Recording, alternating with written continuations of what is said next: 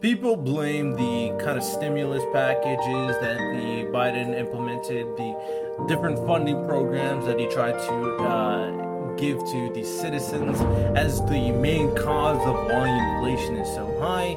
Now, in all reality, this is a completely ludicrous statement because Donald Trump was also implementing stimulus packages and funding programs for people. So that's not a big kind of valid reason to say in terms of why inflation is so high in the first place. Happy New Year to everybody. And as we come into 2023, this is the Purple Politics Podcast, Purple Political Podcast, and I'm your host, Riddell Lewis. Yes, it's been 2 weeks-ish since I dropped the latest episode. The last one was a short episode. Do apologize. Been very busy with the holidays and all that good stuff. So, with that said, we're going to have continuous episodes every Monday, 7 a.m. EST that they will be dropping moving forward. Now, today is another solo episode, and I thought a perfect episode to kind of start 2023 with is a recap of all the important political topics that took place in 2022. So sit back, relax. If you're listening, rate it 5 stars on Apple Podcast and Spotify. And with that said, let's dive right into it. Now, there are a lot of very interesting things that happened in 2022. A lot of negative things with the mass shootings, with COVID, with the war in Ukraine. But I want to stick into more so the American political side in this particular episode. But I will be discussing some of these more in-depth topics at a different time moving forward with the weeks coming in. The first major thing that happened in 2022 was January 6th insurrection, raid, mob, whatever you may call it, where a bunch of Trump supporters, quote unquote, attacked the White House. It was an unprecedented event that took place, considering this is not something that typically happens when it comes to the most sacred place in America. A bunch of people came in very violent, attacking police officers, attacking other politicians, and some say they were even using weapons. I don't remember if anybody died or the extent of the injuries itself, but because of this event, a lot of people questioned Donald Trump's motives as incitement to kind of start this in the first place. There's an investigation that has taken place in regards to Donald Trump to see how much at fault he really is, and a lot of very interesting information came to the surface regarding this raid from the Trump supporters.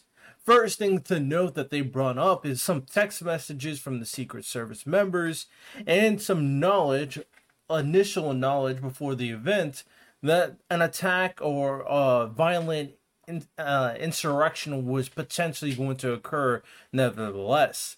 Now, you may be able to argue that this is something that happens all the time, where there's people who want to kind of take revenge on a certain politician, etc., etc. So you got to pick and choose which ones you take seriously. But nevertheless, regardless of all that facts, they should have been much more prepared, even if there's an inclination that the White House, with all the most important political figures, was going to be attacked. A lot of these other politicians, even in the Republican Party, actually came at Donald Trump, asking him not why he let this happen, but more so, do you even care? And a lot of the responses from Donald Trump made it seem like he didn't. Actually, there's also a statement that indicated that he actually glorified saying this to a politician, saying, if you were more upset on the election, then you would have taken more action so these people didn't have to.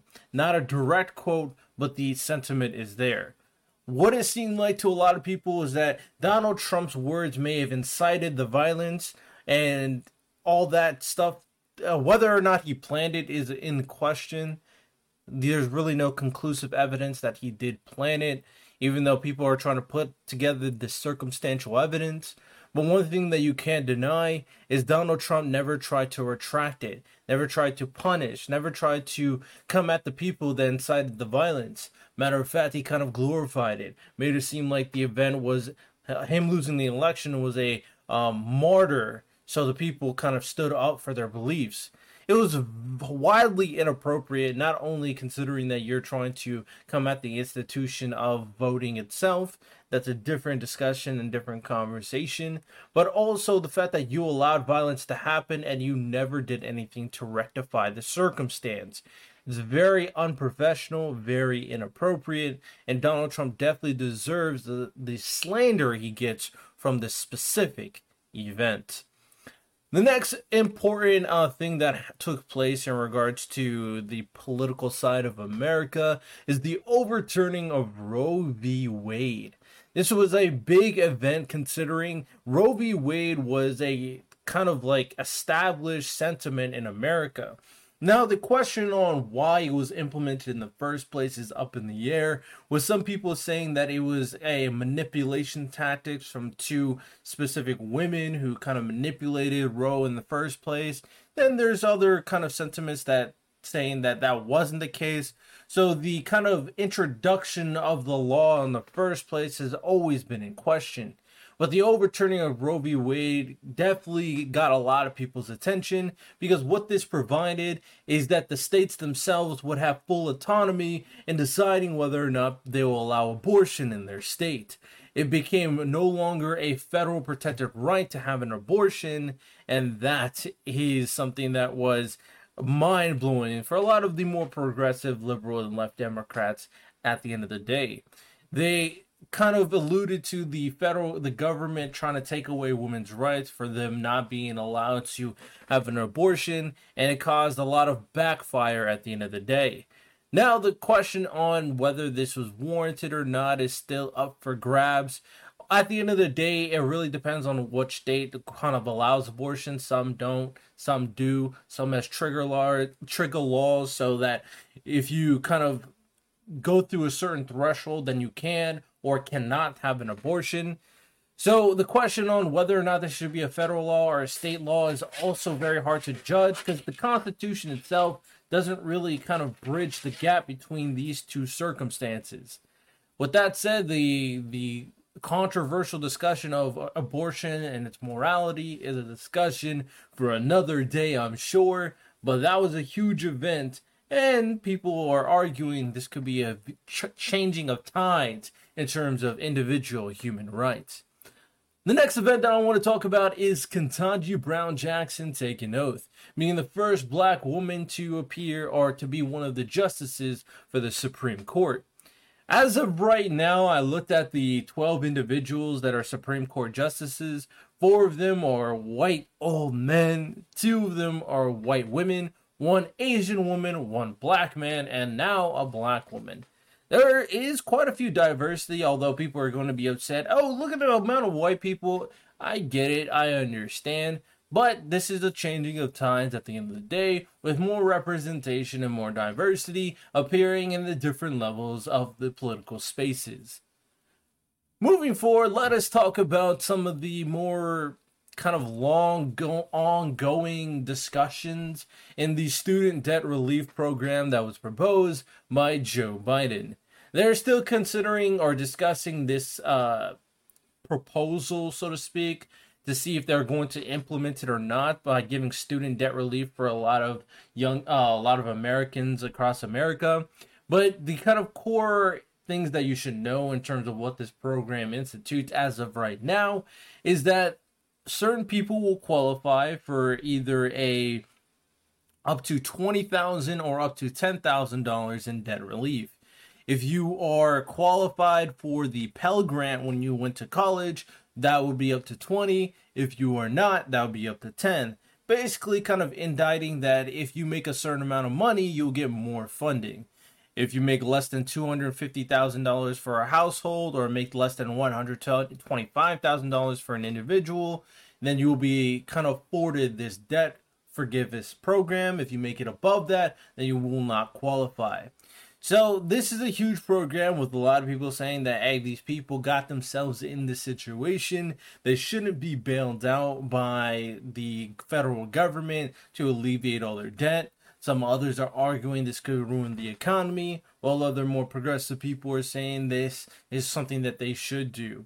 inherent when it comes to the principle itself. The principle of the federal government bailing people out shouldn't be something that we kind of allow if we're talking about the principle behind it. But in terms of a selfish innate desire to be able to kind of move forward without the student debt, I'm all for it. So it's a kind of a quorums of morality that I'm going through here, but at the end of the day, this would help a lot of people being able to move on with their life, especially after COVID-19 and how difficult and how bad the economy is currently.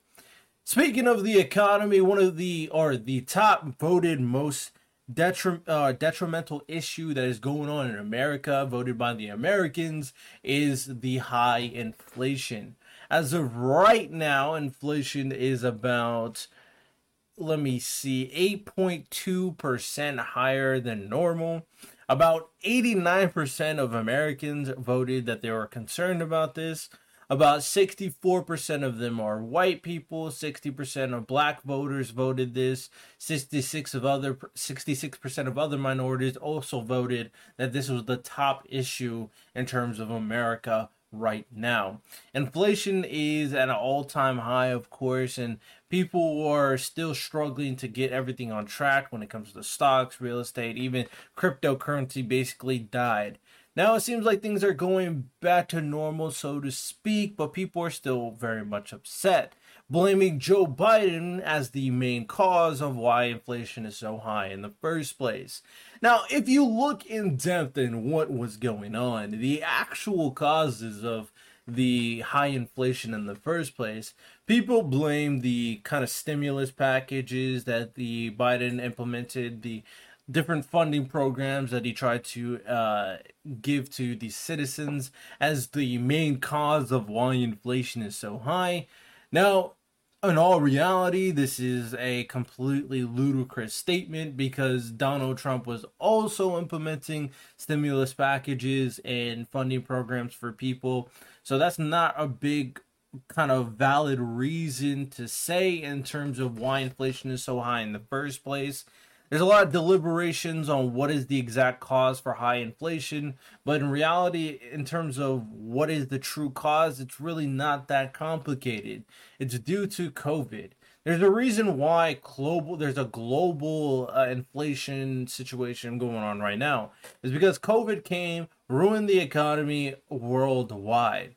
COVID kind of caused everything to happen, how it happened, and different politicians are trying to figure out how to remedy the situation. Now, you may disagree with different proposals and different solutions, but at the end of the day, when it comes to the cause of the high inflation, you can't really pin it on one single individual, unless you want to say it's the individual that created COVID-19. Moving forward, let's talk about elections a little bit more. Speaking of Joe Biden, as we know that Donald Trump has indicated that he plans to run again. And more so in terms of elections, is that the midterm elections had a very high turnout cost. What is the reason? Well, the younger generation are getting more and more involved with politics, me included, of course. People are caring more and more about what's going on around them and their situation and their circumstance, caring about politics at a younger age due to social media specifically, and getting all these political news constantly. Now, you could argue this is a good or bad thing for the most part because there's a lack of experience for these young individuals and a lack of perspective as well. But with more people caring about voting in general, that's inherently a good thing so the people's voices can be heard. So never stop trying to vote, never stop caring about what is going on in your country, because in order for change to happen, you as an individual have to be a part of that change. Moving forward, some of the other kind of voting stuff that was going on is that there was a lot of indication that the Republicans have squandered their options and choices because of Donald Trump's poor actions in general, and people have speculated that the Democrats are going to wash in terms of the election. However, that turned out not to be the case as the Republicans took control of the House. It's a very interesting scenario and situation because of the smugness I saw from a lot of Democrats. I think what you got to realize at the end of the day is that even though there's a lot of failures on both sides, there's still a lot of kind of blind devotion to your political party, and they'll vote that side no matter what. It is what it is. Moving forward, some other Republican talk. We had Raphael Warnock winning Georgia, beating Herschel Walker, who was a Republican candidate for Georgia.